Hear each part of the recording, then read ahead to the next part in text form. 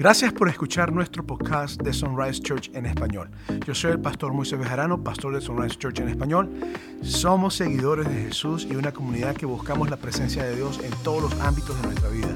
Lo hacemos sin acepción de personas, por color de piel, etnia y por supuesto, no importan las edades. Espero que el mensaje que escucharás hoy te inspire a tener una relación más profunda con Jesús. Entonces, escuchemos el mensaje que te presentaré a continuación. Dios es bueno y para siempre su misericordia. Dios es bueno y para siempre su misericordia. Amén. Con esa misma actitud, quiero invitarte a sentarte. Y me dan un permisito.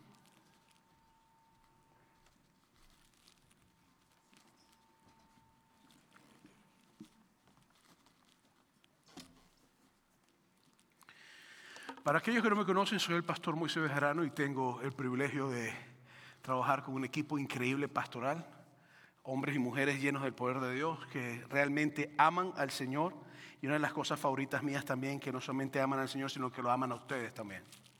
Y creo que eso es importante, porque a veces podemos decir que amamos a Dios, pero no amamos al prójimo. Y te puedo decir realmente que estas personas los aman a ustedes.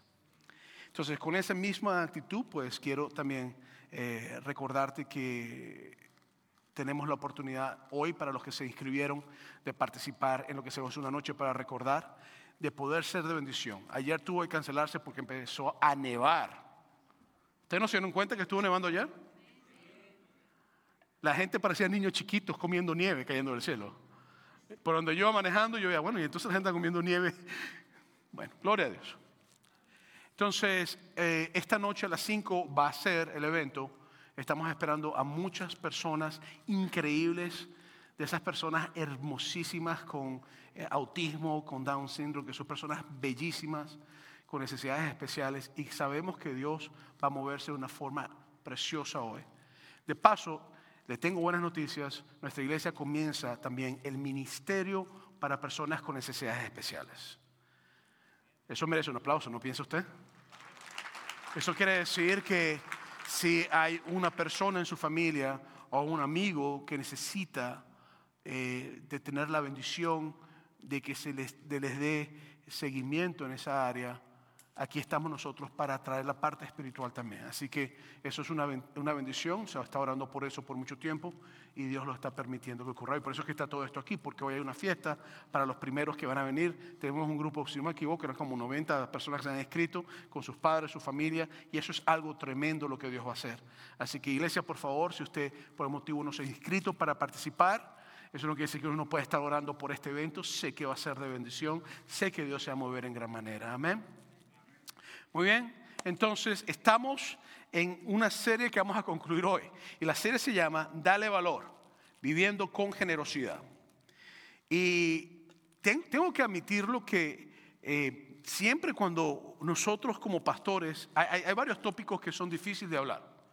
No porque considero que el tópico como tal es difícil, sino porque hay diferentes opiniones en cada persona y conceptos. Uno de ellos es el sexo.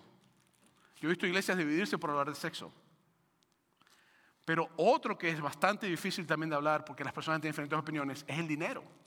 O cómo el dar, ofrendar. Entonces, lo que he tratado de hacer con el equipo de predicación y el equipo pastoral, lo que hemos tratado de hacer, es asegurarnos que seamos lo más bíblico posible.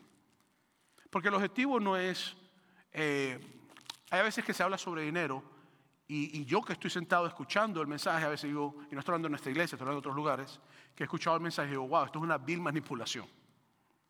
Entonces, el objetivo es que nosotros aprendamos a ser cristianos conforme a la Biblia. Y parte de eso tiene que ver con dar. Y no solamente dinero, dar nuestra oración, nuestras almas a Dios, nuestros corazones, la forma en que vivimos para Él. Entonces, por las últimas semanas hemos hablado de cómo vivir con generosidad de una manera bíblica. Y les hemos intentado proveer de herramientas. El domingo pasado el pastor Sergio predicó y habló acerca de hacer un presupuesto, de cómo pagar algunas tarjetas de crédito y estas cosas que en mi opinión son una de las cosas, de los grilletes que Satanás pone en tu vida a veces, porque no administramos bien las finanzas y terminamos endeudados hasta aquí. O como dicen aquí, drogados le llaman, ¿verdad? Entonces el asunto es que Estas son áreas para crecimiento en nuestras vidas. Entonces, la Biblia es muy clara y nos presenta miles de versículos sobre el dinero, sobre lo financiero, sobre lo material. ¿Por qué? ¿Porque a Dios le importa el dinero? No, porque el dinero tiene la costumbre de amarrar el corazón de las personas. Lo material tiene la costumbre de amarrar el corazón de la persona. Y nosotros tenemos que tener una actitud donde comprendamos que lo material son simplemente recursos para ser utilizados y no tienen que ser cadenas que nos aten. Entonces, como te dije anteriormente, tener dinero no es pecado. De hecho, la Biblia tiene hombres y mujeres súper ricos, pero todos tenían algo en común: no amaban lo material. Entonces, no es que tener abundancia material es malo, sino que amar lo material, como dijo Jesús, es la raíz de todos los males. Entonces, como dice la Biblia. Entonces, hoy quiero tratar sobre 5 tipos o personajes bíblicos y su relación con el dinero. Y no te preocupes, no es un mensaje de 5 horas, te lo prometo. El asunto es que me gustaría comenzar con el primero, y es 5 personajes bíblicos y su relación con lo material. El primero sería un hombre llamado Zaqueo. ¿Te acuerdas de esa historia bíblica? Si no la conoces, está en Lucas capítulo 19, versículos 1 al 2, y mira lo que dice. Dice: habiendo entrado Jesús en Jericó, iba pasando por la ciudad, y sucedió que un varón llamado Zaqueo, que era jefe de los publicanos y rico. Entonces la Biblia nos dice primero que Jesucristo iba caminando por las calles como siempre hacía, predicando, trabajando con las personas, ministrando como él siempre hacía. Y cuando llega al área donde estaba cerca de Jericó, Jesús iba caminando por la ciudad y había una persona ahí que se llamaba Zaqueo. La Biblia nos dice varias cosas y vamos a leer ahorita, pero algo que comienza diciéndonos es que era jefe de los publicanos. Y esto es bien importante, porque cuando te habla acerca de los publicanos eran colectadores de impuestos para el Imperio Romano. Normalmente eran judíos que trabajaban en la entrada de la ciudad o en la entrada de las partes donde todo el mundo tenía que pasar para entrar. Se sentaban ahí y colectaban impuestos e iban llevando cuenta de cuánto las personas en la ciudad debían y todas estas cosas. El único problema es que normalmente ellos colectaban una moneda para el imperio y una moneda para ellos.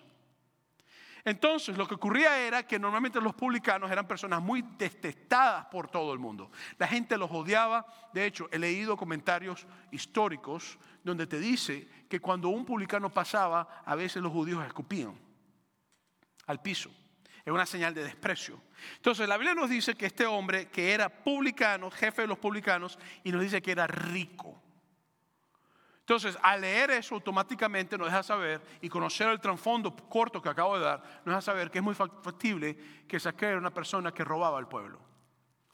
Seguimos leyendo entonces, versículos 3 y 4 de Lucas 19 dice: y procuraba ver quién era Jesús, pero no podía a causa de la multitud, pues era pequeño de estatura. Entonces no era que era un hombre chiquito, no era un hombre alto, pero te dice después: y corriendo delante subió a un árbol de sicomoro para verle, porque había de pasar por allí. Entonces siempre me ha llamado la atención la historia de Zaqueo, porque aunque era un hombre pecador, aunque era un hombre que no conocía de lo que era correcto y estaba haciendo cosas que no debía hacer, sin embargo en su corazón había todavía la oportunidad de esperanza de cambiar. Y al ver a Jesucristo, o al saber que Jesucristo iba a pasar, su corazón se llenó de esa esperanza de tener un encuentro con Jesús. Y creo que esto es importante, porque a veces nosotros vemos una persona y decimos: esta persona es pecadora. Si no mal me recuerdo, tú y yo también éramos pecadores y a veces somos pecadores. El asunto es que cuando nosotros vemos a una persona que está haciendo lo malo, podemos ser muy fariseicos en nuestra forma de pensar. De hecho, las mismas personas que maltrataban a Zaqueo, estoy seguro que lo maltrataban en base a lo que he estudiado con lo que era la antropología del siglo I, te puedo decir que en lo que ellos juzgaban a Zaqueo, en otras áreas ellos también se condenaban. Es lo que dice Romanos capítulo 1, que en lo que nosotros juzgamos a otros nos condenamos a nosotros mismos. Entonces ellos le tenían idea a Zaqueo, o Zaqueo le tenía rabia al pueblo, con mucha razón, porque les quitaba al pueblo. Sin embargo, había algo importante, una señal de vida en el corazón de Zaqueo, una señal de esperanza en el corazón de Zaqueo, sin importar la condición en que él se encontraba. Versículos 5 y 7. Cuando Jesús llegó a aquel lugar, mirando hacia arriba, le vio y dijo: Zaqueo, date prisa, desciende, porque hoy es necesario que pose yo en tu casa. Entonces él descendió a prisa y le recibió gozoso. Al ver esto, todos murmuraban diciendo que había entrado a posar con un hombre pecador. Y hay varias cosas que debo enumerar al leer este texto. La primera es: Jesús lo vio. Entre tanta gente y tanta multitud, Jesús lo vio. Y creo que esto es importante, porque cuando el corazón de una persona se dispone para ser cambiado, y el corazón de una persona, sin importar su condición, se dispone a humillarse, el Señor lo ve. No importa la cantidad de personas que hay alrededor, no importa lo difícil que sea para la persona ser visto por Dios, el momento que tu corazón se dispone a tener un encuentro con Dios, el Señor lo ve. Y esto creo que es importante, porque esto te deja saber que Dios no es un Dios ogro, que su objetivo es matarnos y destruirnos, sino que Dios es un Dios amoroso, que el momento que nosotros nos arrepentimos, Él trata con nosotros. La segunda cosa es: le habló y le dijo: bájate donde estás, porque hoy voy a tu casa, voy a quedarme contigo. La tercera cosa es que Zaqueo obedeció rápidamente y lo hizo lleno de gozo. Lo hizo gozoso. El hombre se emocionó. El hombre dijo: nada, voy a tener a Jesucristo en mi casa, el que hace milagros, el que transforma gente, el que hace las cosas increíbles. La cuarta cosa que noto es que todos se molestaron. Hay un concepto que aprendí hace muchos años atrás y quiero compartirlo contigo. Cuando una persona recibe gracia, otros se molestan siempre. Lo he visto en los años del ministerio, lo veo constantemente. Cuando una persona recibe gracia, hay otros que se molestan. Y esta gente se molestaron, y creo que hasta cierto punto tenían razón para estar molestos, porque sabíamos lo que Zaqueo era y quién era y cómo hacía las cosas. Para ellos él era un traicionero que trabajaba para el imperio que los dominaba, que les quitaba su dinero, y aparte de eso él robaba para ser rico y había logrado ser muy rico. Entonces la quinta cosa que veo ahí es que la gente sabía muy bien quién era Zaqueo. Ellos conocían quién era por su amor al dinero, y también creían que Zaqueo no podía cambiar. ¿Cuántas veces nosotros hemos tratado con una persona y pensamos que no puede cambiar? A veces a mí me pasa eso. Y Dios siempre me demuestra lo equivocado que yo estoy. El asunto es que ocurre una dinámica muy interesante, y Jesucristo simplemente dice: vi su corazón, sé dónde está y voy a entrar a su casa, no importa lo que los demás digan. Versículos 8 del capítulo 19 de Lucas. Entonces Zaqueo, puesto en pie, dijo al Señor: he aquí, Señor, la mitad de mis bienes doy a los pobres, y si en algo he defraudado a alguno, se lo devolveré cuadruplicado. Me encanta ver cómo un encuentro con Jesús genuino, con un corazón humillado, tiene la capacidad de cambiar a una persona. Y me encanta ver cómo en la vida de Zaqueo cambiaron el valor de las cosas. Tenemos 3 semanas hablando sobre la importancia de los valores. Me encanta ver cómo en la vida de Zaqueo el dinero dejó de ser su prioridad en el momento que tuvo un encuentro con Jesús. Y ahora se convirtió en la prioridad acercarse a Dios, devolverle a los pobres lo que había robado, y si a alguien había defraudado de una manera muy fea, pagarle 4 veces el daño que le había hecho. Eso es un cambio de prioridad que solamente ocurre cuando nosotros nos metemos con Dios. Y al momento que Zaqueo tuvo el encuentro con Dios, automáticamente hubo un cambio de valores, un cambio de prioridades. Entonces, cuando una persona, y esta es mi experiencia pastoral y personal, cuando una persona ama lo material, es porque sus prioridades no están en donde tienen que estar. Cuando una persona ama lo material, es porque no ha aprendido todavía la importancia de quién es Dios y la importancia de quiénes son los prójimos. Zaqueo tuvo un cambio de prioridad y dejó de importarle el dinero,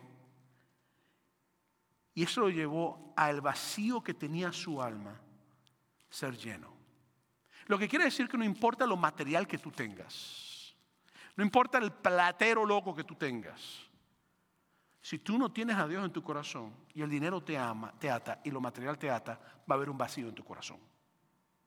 De hecho, cuando yo he tratado con personas con mucha plata, que no han aprendido este principio, normalmente están muy destrozados emocionalmente y espiritualmente.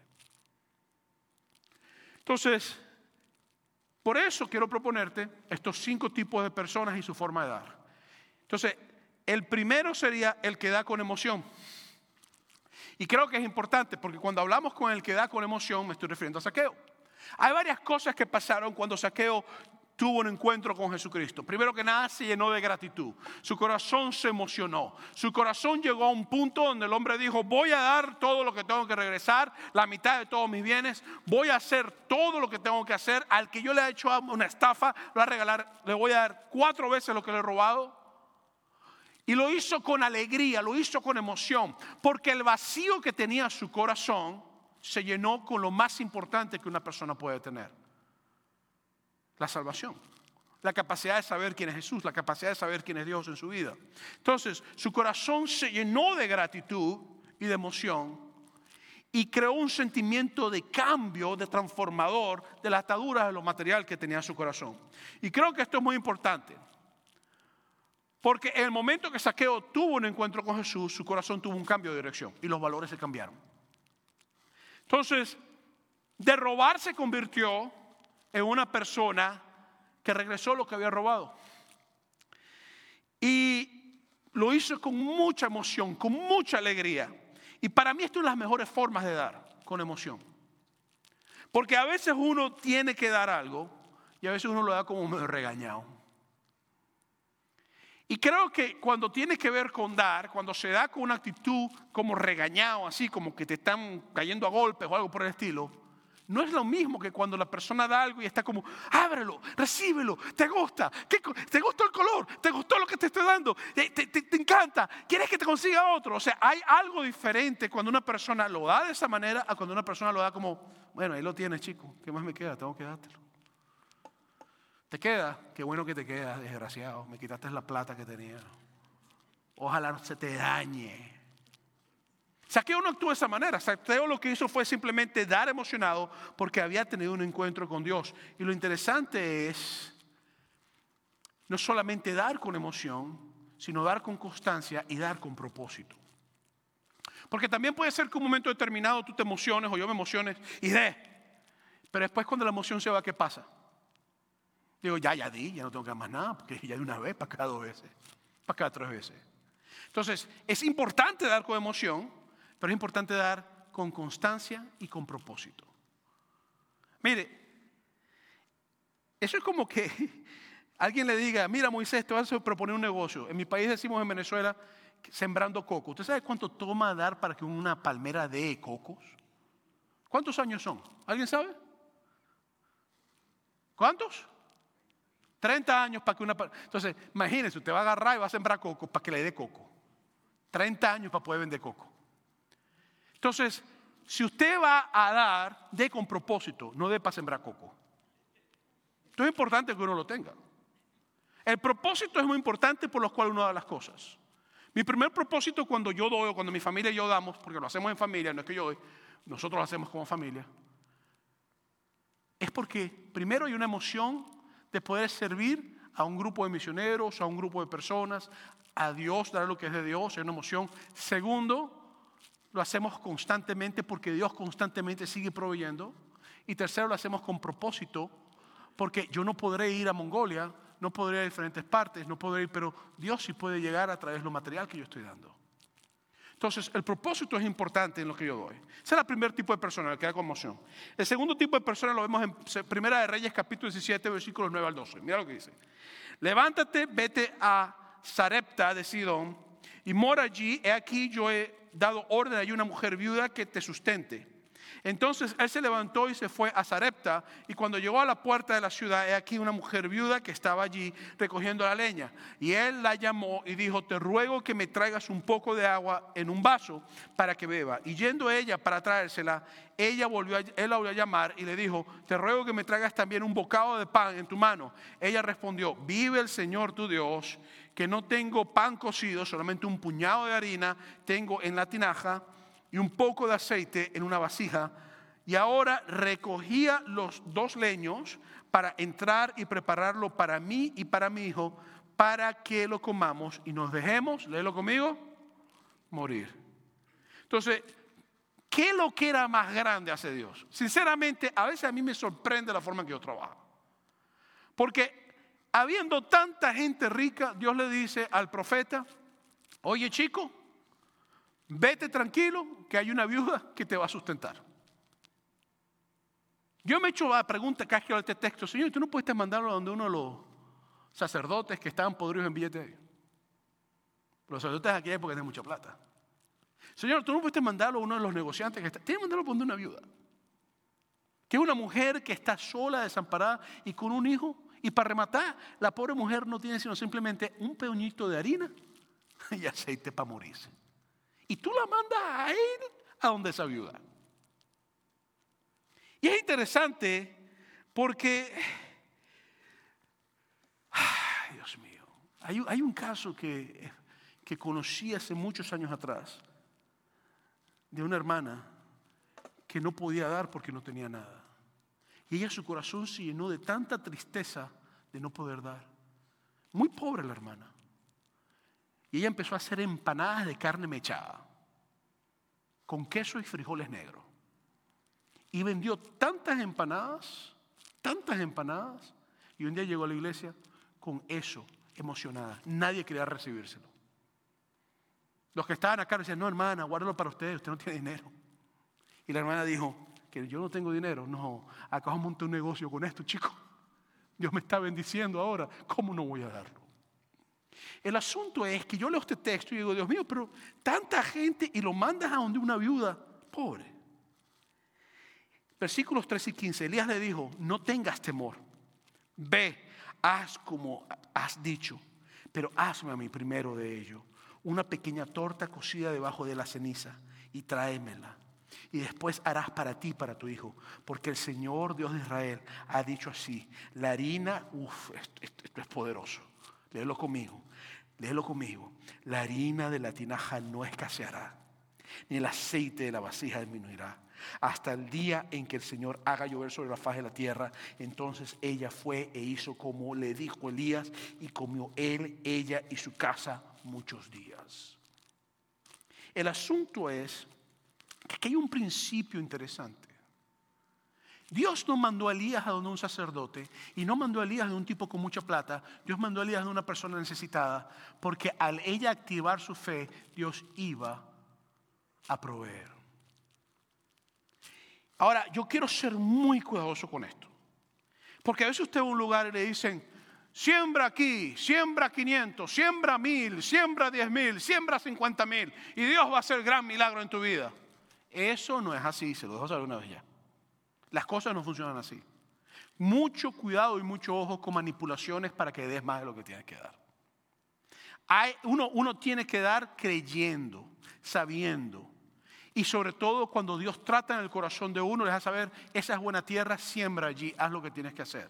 Pero uno tiene que tener cuidado porque a veces hay grandes tiburones, caimanes, cocodrilos, pirañas espirituales.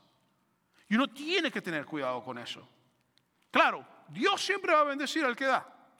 Pero uno tiene que dar con propósito, con constancia, alegría, pero uno tiene que saber también dónde uno pone lo que uno da. Entonces el asunto es que me encanta esto porque ella confió a la palabra de Dios, no fue una manipulación. Ella sabía quién era Elías, ella confió a la palabra de Dios, no fue una manipulación de alguien que estaba buscando enriquecerse. Y lo que me encanta porque no es una manipulación religiosa, sino que es un momento de provisión para la vida de ella. Y ella creyó. Por eso que el versículo 15 y 16 te dice, entonces ella fue y hizo como Elías le dijo, y comió él y ella y su casa muchos días, y la harina de la tinaja no escaseó, ni el aceite de la vasija menguó, conforme a la palabra que el Señor había dicho por Elías. Entonces, la primera persona o el primer tipo de persona que da es la que da con emoción. La segunda persona es la que da intencionalmente. Y es la viuda de Sarepta. Y creo que es importante, porque cuando Jesucristo está en Lucas capítulo 4, Jesucristo le dice claramente en Lucas capítulo 4, cuando está hablando con ellos ahí, que está en Nazaret, Él les habla a ellos de esta viuda. Le dice, Elías pudo haber ido a cualquier otra viuda en Israel, pero Dios lo mandó a esa viuda. Entonces yo creo que es importante comprender esto. El que da intencionalmente, ya no el que da solamente con emoción, sino el que da con intencionalidad. Entonces, ¿quién es una persona que da con intencionalidad? Es una persona que decide ser fiel con su dar. Es una persona que toma la determinación, sin importar su condición, de tomar un acto de fe, un paso de fe y hacer algo que quizás suena riesgoso, pero cree y sabe que Dios está ministrando su vida y escucha la palabra de Dios y acepta la palabra de Dios. Dan porque creen a Dios y su palabra, dan porque saben que Dios es fiel, dan intencionalmente. Y creo que esto es importante, porque para mí esto yo lo baso en Mateo capítulo 6, versículo 33, en las palabras de Jesucristo, donde dice: mas buscad primeramente el reino de Dios y su justicia. Léelo conmigo. Y todas las demás cosas serán añadidas. Parece que hay un problema con la proyección, ¿verdad? Entonces lo interesante de esta viuda es que dar con fe para ella se convirtió en su provisión. Dar con fe intencionalmente, porque ella puede decirle a Elías: tú estás loco, chico, ¿qué te pasa a ti? Tú lo que eres, tú estás loco. O sea, tú me vas a decir a mí que yo venga. O sea, me voy a morir. Tú no entiendes que me voy a morir. Voy a dar un bocado a mi hijo y voy a dejar que se muera. Estás loco, Elías. No voy a jugar el juego contigo. Pero no ocurrió eso. Lo que ocurrió es que ella comprendió lo que Dios estaba haciendo, se movió a hacer lo que estaba haciendo y Dios hizo algo en su vida. Entonces, han habido momentos, Dios mío, Dios sabe que han habido momentos donde yo he tenido que dar con intencionalidad, porque no he tenido. Ha habido momentos donde Dios ha puesto en mi corazón una carga tan pesada por dar algo que yo no tengo. O dar lo último que tengo. Y tengo que admitirles que ha sido difícil, eso no ha sido fácil. Yo no creo que a ni el que me diga: no, hermano, eso para mí es un deporte, yo lo hago tranquilamente. Bueno, qué bueno que tú has llegado a ese nivel. Pero también tengo que decirles que cuando he visto la mano de Dios moverse así en mi corazón, he visto la mano de Dios seguir proveyendo en abundancia lo que yo no esperaba que proveyera. Entonces, dar con intencionalidad es un acto que nos lleva a vivir por fe. Y la Biblia dice en Romanos que el justo por la fe vivirá. Y creo que esto es importante. Esta mujer comprendió que la provisión no venía de su paycheck, que la provisión no venía de la harina, que la provisión no venía del aceite. Comprendió que la provisión venía y viene siempre del dador de la vida, del Padre de las luces, del Dios Todopoderoso, aquel que te da lo que tú necesitas. Y yo quiero que comprendamos esto en nuestras vidas. Entonces, vamos a ver nuestro tercer tipo de dador. Marcos capítulo 12, versículos 41 y 42 dice: estando Jesús sentado delante del arca de la ofrenda, miraba cómo el pueblo echaba dinero en el arca. Y muchos ricos, ojo, este texto es importante, muchos ricos echaban mucho. 10,000, 15,000, 20,000, $1,000, 500, lo que pudieran dar. Y vino una viuda pobre, ojo, otra viuda, una mujer desamparada y ahora es pobre, esta sí es judía, y echó 2 blancas, 2 moneditas insignificantes, 2 pennies casi. O sea, un cuadrante. Me llama la atención porque lo que Jesucristo estaba haciendo es que estaba sentado en el templo viendo dónde estaba el arca. El arca era donde se ponía, era un sitio que era accesible a todo el mundo y la gente normalmente dejaba caer sus ofrendas. Y los ricos y los fariseos tienen una forma muy interesante de hacerlo. Se paraban y decían: voy a ofrendar, y dejaban caer la plata para que todo el mundo viera. Esta mujer dijo: bueno, nada más me quedan 2 pennies, es lo único que tengo. Y a lo mejor hasta los dio con vergüenza, a lo mejor. El asunto es que esas 2 monedas era lo único que ella tenía para subsistir ese día. Y quizás por mucho tiempo. Entonces, este es el segundo tipo de dador que la Biblia nos habla. El tercero, perdón. Y es el que da como prioridad. Una viuda en Jerusalén, sencillo. Lo interesante es que esta mujer dio todo lo que tenía, no dio lo que sobró. Esta mujer dio con abundancia. Ella dio lo que tenía. Y creo que esto es importante porque cuando tú lees la palabra en griego que te dice y dio lo que tenía, que ha sido traducido como dio todo lo que tenía, cuando tú lo lees en el griego es la misma palabra que te da a ti cuando el papá le da al hijo pródigo su herencia. La palabra en griego, dígalo conmigo, es vión. Repita conmigo, vión. ¿Usted ha escuchado la palabra biología? ¿Sí? De ahí sale la raíz de la palabra biología. ¿Por qué? Porque la traducción literal de la palabra bion es vida. Entonces, cuando yo leo esto en griego, no me está diciendo me dio todo lo que tenía. Cuando yo leo esto en griego, me está diciendo ella dio su vida. Lo mismo que el hijo pródigo le pidió al papá cuando le pidió la herencia, en griego te dice, y le dijo, papá, dame tu vida. Y el papá vio y le dio su vida, todo lo que había trabajado. Me llama la atención porque la forma en que ella da es con prioridad. Ella ha decidido en su corazón, o decidió en su corazón, que independientemente de las circunstancias, ella le iba a dar a Dios lo que tenía que darle. Y aquí es donde empieza entonces lo que es dar con prioridad. No dar de segundo plano o tercer plano. Son personas de una fe increíble que dan con prioridad. Nuevamente, esto quiere decir que Dios no ve la cantidad que yo doy, sino la forma en que yo doy y el corazón con que yo doy. Por eso es que yo dije hace 3 semanas atrás que a mí me encantaba el sistema del diezmo, porque si todos están diezmando el 10%, no importa si tú das 50 millones, porque el que da $1, si está dando 10, está dando lo mismo que el que da 50 millones. Por eso a mí me encanta el sistema de diezmo, porque iguala a todo el mundo. Nadie puede llegar a decir el sistema de diezmo que Dios creó en el Antiguo Testamento y el Nuevo Testamento, Pablo habla, Jesús lo menciona. Nadie puede decirme que todos, hay unos que dan más que otros. Todo el mundo es llamado a dar la misma cantidad, un 10% de lo que tenga.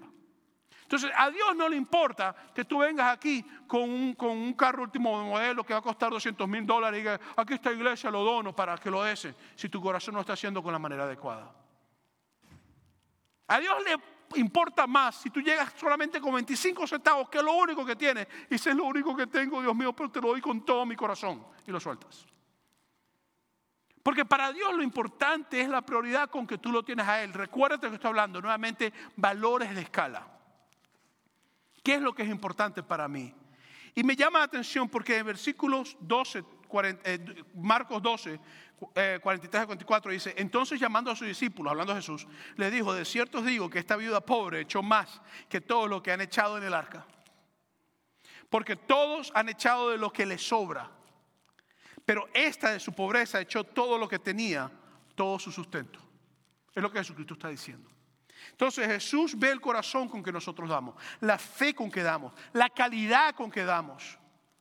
Y el texto te habla claramente de que habían ricos dando grandes cantidades. Y a Jesús no le importó. No le importó. Porque a Dios lo que le importa es tu corazón. Metámonos eso en la cabeza. A Dios lo que le importa es nuestro corazón. Eso es lo que Él ve. La viuda dio su vida, es lo que te dice en el griego. Entonces, la pregunta que yo tengo que hacerme es, cuando yo doy, ¿yo lo hago con prioridad? Porque Jesucristo te dice algo, los ricos dieron de lo que sobró. Pero Él te dice, ¿lo hago con prioridad? Entonces, para esta mujer era tan importante darle a Dios lo que era de Dios. Y lo hizo. Lo hizo con todo corazón, lo que significa hacerlo con prioridad.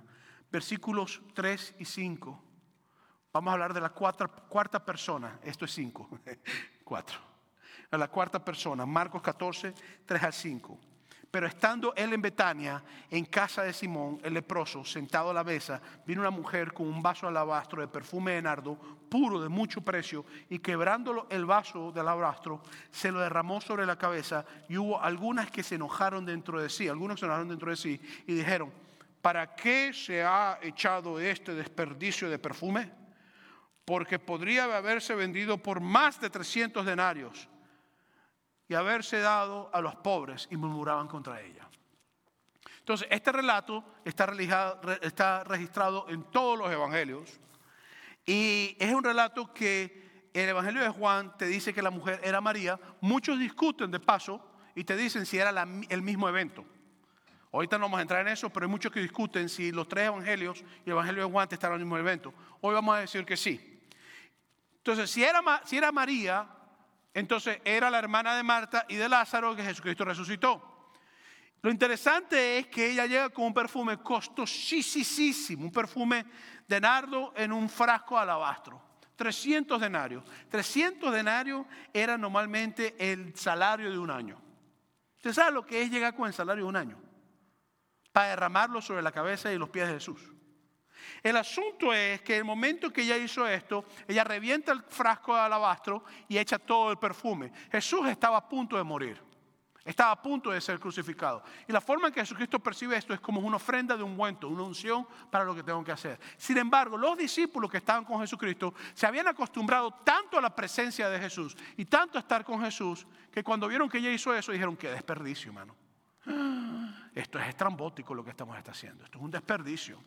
El asunto es que María, sin importar lo que dijeran los discípulos o dijeran lo que estaba en la mesa, agarró el frasco, lo rompió, lo desató y echó todo el perfume sobre Jesús. Y hizo que todos los discípulos, muchos, estaban furiosos. Versículos 6 y 9 de Marcos 14. Pero Jesús dijo: dejadla, ¿por qué la molestáis? Buena obra me ha hecho. Siempre tendréis a los pobres con vosotros. Y cuando queráis los podréis hacer bien. Pero a mí no siempre me tendréis. Esta ha hecho lo que podía, porque se ha anticipado a ungir mi cuerpo para la sepultura. De cierto os digo que donde quiera que se predique este evangelio en todo el mundo, también se contará lo que ésta ha hecho. Entonces, mientras los Jesucristos escuchan las palabras de Jesucristo, eso debe haber causado más molestia, porque los confrontó públicamente, les dijo dónde estaban ellos en sus corazones. El asunto es, y lo irónico es, que cuando tú lees el Evangelio de Juan, te dice que el que estaba murmurando y el que había comenzado el problema, ¿quiénes creen ustedes que fue? ¿Pedro? ¿Juan? ¿Quién? Juditas. Y usted sabe lo que Judas amaba, ¿verdad? La plata. Money, money, money. Billete, billete. Verdecito, verdecito. Lo amaba tanto que cuando vio dijo: nada, perdí 300 denarios de robo. Porque la Biblia también te dice que Judas robaba del tesoro de Jesús. Era el tesorero, era el tesoro de Jesús, el tesoro que tenían para moverse. Los gastos, para cubrir los gastos. Lo interesante es que el que estaba robando fue el que se empezó a quejar. Me llama la atención eso. Cada que yo leo eso digo: wow, qué interesante. Y la que no estaba robando, que estaba dando increíblemente, lo hizo sin ningún tipo de queja. Entonces, a mí eso siempre me ha llamado la atención. Entonces, la cuarta forma o personaje que yo puedo ver es la que da con abundancia, María de Betania. A ella no le importó dar un año de trabajo de su vida. Igual que la otra viuda dio también las 2 monedas que tenía, igual que la otra viuda dio también lo último que le quedaba. Pero esta mujer dio lo que a todos nos cuesta un año de trabajo. Es increíble ver cómo ella lo hace. Ella no esperaba nada a cambio. Ella buscaba simplemente dar con abundancia. Lo hizo porque amaba a Jesucristo. Lo hizo quizás porque Jesucristo resucitó a su hermano. Te hago una pregunta. Si tu esposa, si tu esposo, si un hijo, si tu papá, si tu mamá se enferma y tú eres una persona que tienes años trabajando y tienes ahorros, ¿tú no darías todos tus ahorros para que tu papá y tu mamá sean sanados? ¿Cuántas personas no pierden todos sus ahorros en un momento de enfermedad? Entonces, si es María, la hermana de Lázaro, esto ocurrió después que Jesucristo resucitó a Lázaro. ¿Tú no estarías también agradecido con lo que Jesucristo hizo? Yo también. Yo diría: Dios mío, qué increíble, resucitaste a mi hermano de la muerte. No juegues, yo te voy a dar, no nardo, 30 perfumes de nardo te voy a dar. Porque has hecho lo que los médicos no pudieron hacer. El asunto es que aquí había agradecimiento también en el corazón de María. Ella dio con gozo, con propósito, con abundancia, lo hizo sin reservas. Porque Cristo le regresó lo que había perdido, la vida de su hermano. Y creo que esto es importante y que nosotros lo comprendamos. María gritó a los 4 vientos: yo no amo el dinero, yo amo a Jesús, yo amo a mi hermano, yo amo a mi familia. Nuevamente, prioridad. Mas Judas gritó: ¡qué desperdicio! Yo amo el dinero. Cuando amamos al dinero, somos capaces de vender a Jesucristo por unas cuantas piezas de plata. Cuando no amamos el dinero, somos capaces de ir a los pies de Jesús, de derramar nuestros corazones como perfume grato para Él. Y creo que esto es importante. Marcos 14:9 dice: de cierto os digo que donde quiera que se predique este evangelio, todo el mundo lo sabrá. Todo el mundo sabe de ese suceso. Entonces, cuando tú piensas en Jesucristo, Jesucristo da de la siguiente manera: Él da con emoción, Él da con intencionalidad, da con prioridad, Él da con abundancia. Lo hizo en la cruz de Calvario. Y lo hace constantemente con nosotros. Creo que es importante esto. El último tipo de dador. Marcos capítulo 10, versículo 17. Al salir Él para seguir su camino, vino uno corriendo, hincando la rodilla delante de Él, le preguntó: Maestro bueno, ¿Qué haré para heredar la vida eterna? Primer problema es que tú no tienes que hacer nada para heredar la vida eterna, lo hace Dios. Lo que tienes que hacer es aceptar a Dios. El asunto es que este joven le dice a Jesucristo, maestro bueno. Jesucristo le pregunta después, Jesús le dijo, versículo 18 y 19 de Marcos 10, ¿por qué me llamas bueno? Oiga la pregunta que está haciendo Jesucristo. Ninguno es bueno, sino solo Dios. Oiga la pregunta, porque muchas personas que dicen que Jesucristo no es el Hijo de Dios, se usan este texto para decir que Jesucristo está admitiendo que Él no es Dios. Ojo, porque ahora voy a explicar esto rápidamente. Versículo 19. Los mandamientos sabes, no adulterarás, no matas, no hurtes, no digas falso testimonio, no defraudes, honra a tu padre y a tu madre. Mira lo que dice el joven, versículos 22 y 20. Entonces respondiendo él le dijo, maestro, todo esto he hecho desde mi juventud. Cuando tú lees la palabra en griego es de mi niñez. En otras palabras, no chico, mira, así de lo bueno que tú eres, yo también soy bueno. Eso es cuando una persona te dice, oye, tú sí eres inteligente, doctor. Para que tú también le digas, gracias hermano, tú también eres muy inteligente. Es como que él estaba esperando sacar algo del corazón de Jesús. Y que Jesús reconociera que él también era bueno. Entonces Jesucristo le dice, el único que es bueno es Dios, tú no eres bueno. Y al joven le dice, yo desde chiquito, mira, yo no bailo, no fumo, no bebo, no hago nada. Yo soy la mejor persona que existe, soy buenísimo. Y Jesucristo se le queda mirando y le dice, entonces Jesús mirándole le amó. Oiga esto, le amó. No fue que lo odió, le amó. Y oiga, en el momento que Jesucristo lo ama, lo que le dice. Y le dijo, una cosa te falta. Anda, vende todo lo que tienes y dalo a los pobres y tendrás tesoro en el cielo. Y ven, sígueme tomando tu cruz. Pero él, afligido por esta palabra, se fue triste porque tenía muchas posesiones. Lo importante aquí es que yo pueda hacer una comparación, y ya voy a concluir porque ya me pasé la hora. Yo puedo hacer una comparación de lo que este joven le pide a Dios a lo que Dios le pide a Abraham. ¿Qué es lo que Dios le pide a este joven? Que vendiera ¿qué? Todo lo que tuviera. ¿Qué fue lo que Dios le pidió a Abraham? Que vendiera todo lo que tuviera. Le pidió su hijo. Entonces aquí tú puedes ver que hay un nivel de valores nuevamente. Dios te va a pedir a ti siempre que tú des ¿qué? Lo que tú más amas. Ojo, Dios siempre te va a pedir que tú le des lo que tú más amas. Ojo, esto es importante lo que te estoy diciendo. Si se te olvida todo el mensaje, que esto nunca se te olvide. Dios siempre te va a pedir a ti que tú le des lo que tú más amas. ¿Estás listo? Y cuando tú se lo ofreces y se lo das, te lo regresa de nuevo de la forma que tú nunca esperabas que te lo regresara. Porque en el caso de Abraham, le regresó a Isaac. Y no solamente Isaac, le dio una generación, una descendencia. Y Dios mismo se proveyó de un hijo para morir en la cruz de Calvario, el Hijo de Dios. En el caso de este joven, quizás si lo ha dicho, sí lo vendo, Jesucristo le ha dicho, ya sé que tú nos amas. Vente, sígueme, vende de dar a los pobres, pero camina conmigo, sígueme y vas a tener tesoros en los cielos. El quinto tipo de dador es el que no da nada.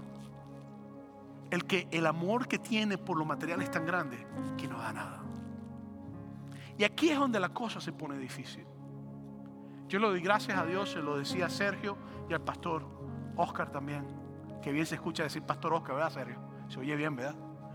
A Sergio, al pastor Sergio y al pastor Oscar. Y le decía, hablábamos los tres, tenemos una iglesia dadivosa. Nosotros hoy queremos agradecerles a ustedes, porque aquí hay personas que dan con prioridad. Aquí hay personas que dan con emoción. Aquí hay personas que dan con abundancia. Aquí hay personas que dan con intencionalidad. Y nosotros hoy como líderes queremos decirle que Dios multiplique tus finanzas, pero que sobre todas las cosas Dios multiplique la bendición de su corazón, de su presencia en tu corazón. Iglesia, queremos darle gracias por ser tan dadivosos como lo son.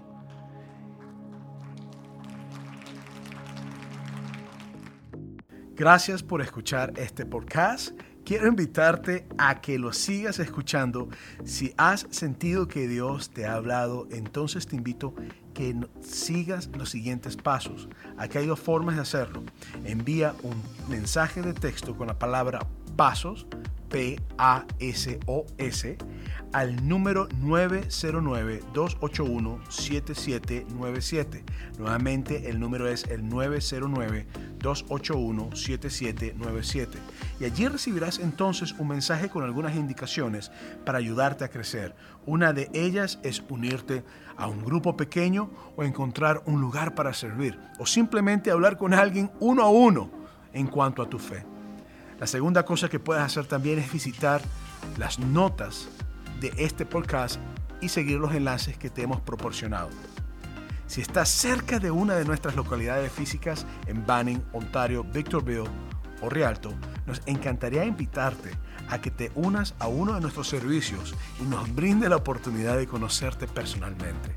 Así que me despido y espero verte muy pronto. Dios te bendiga.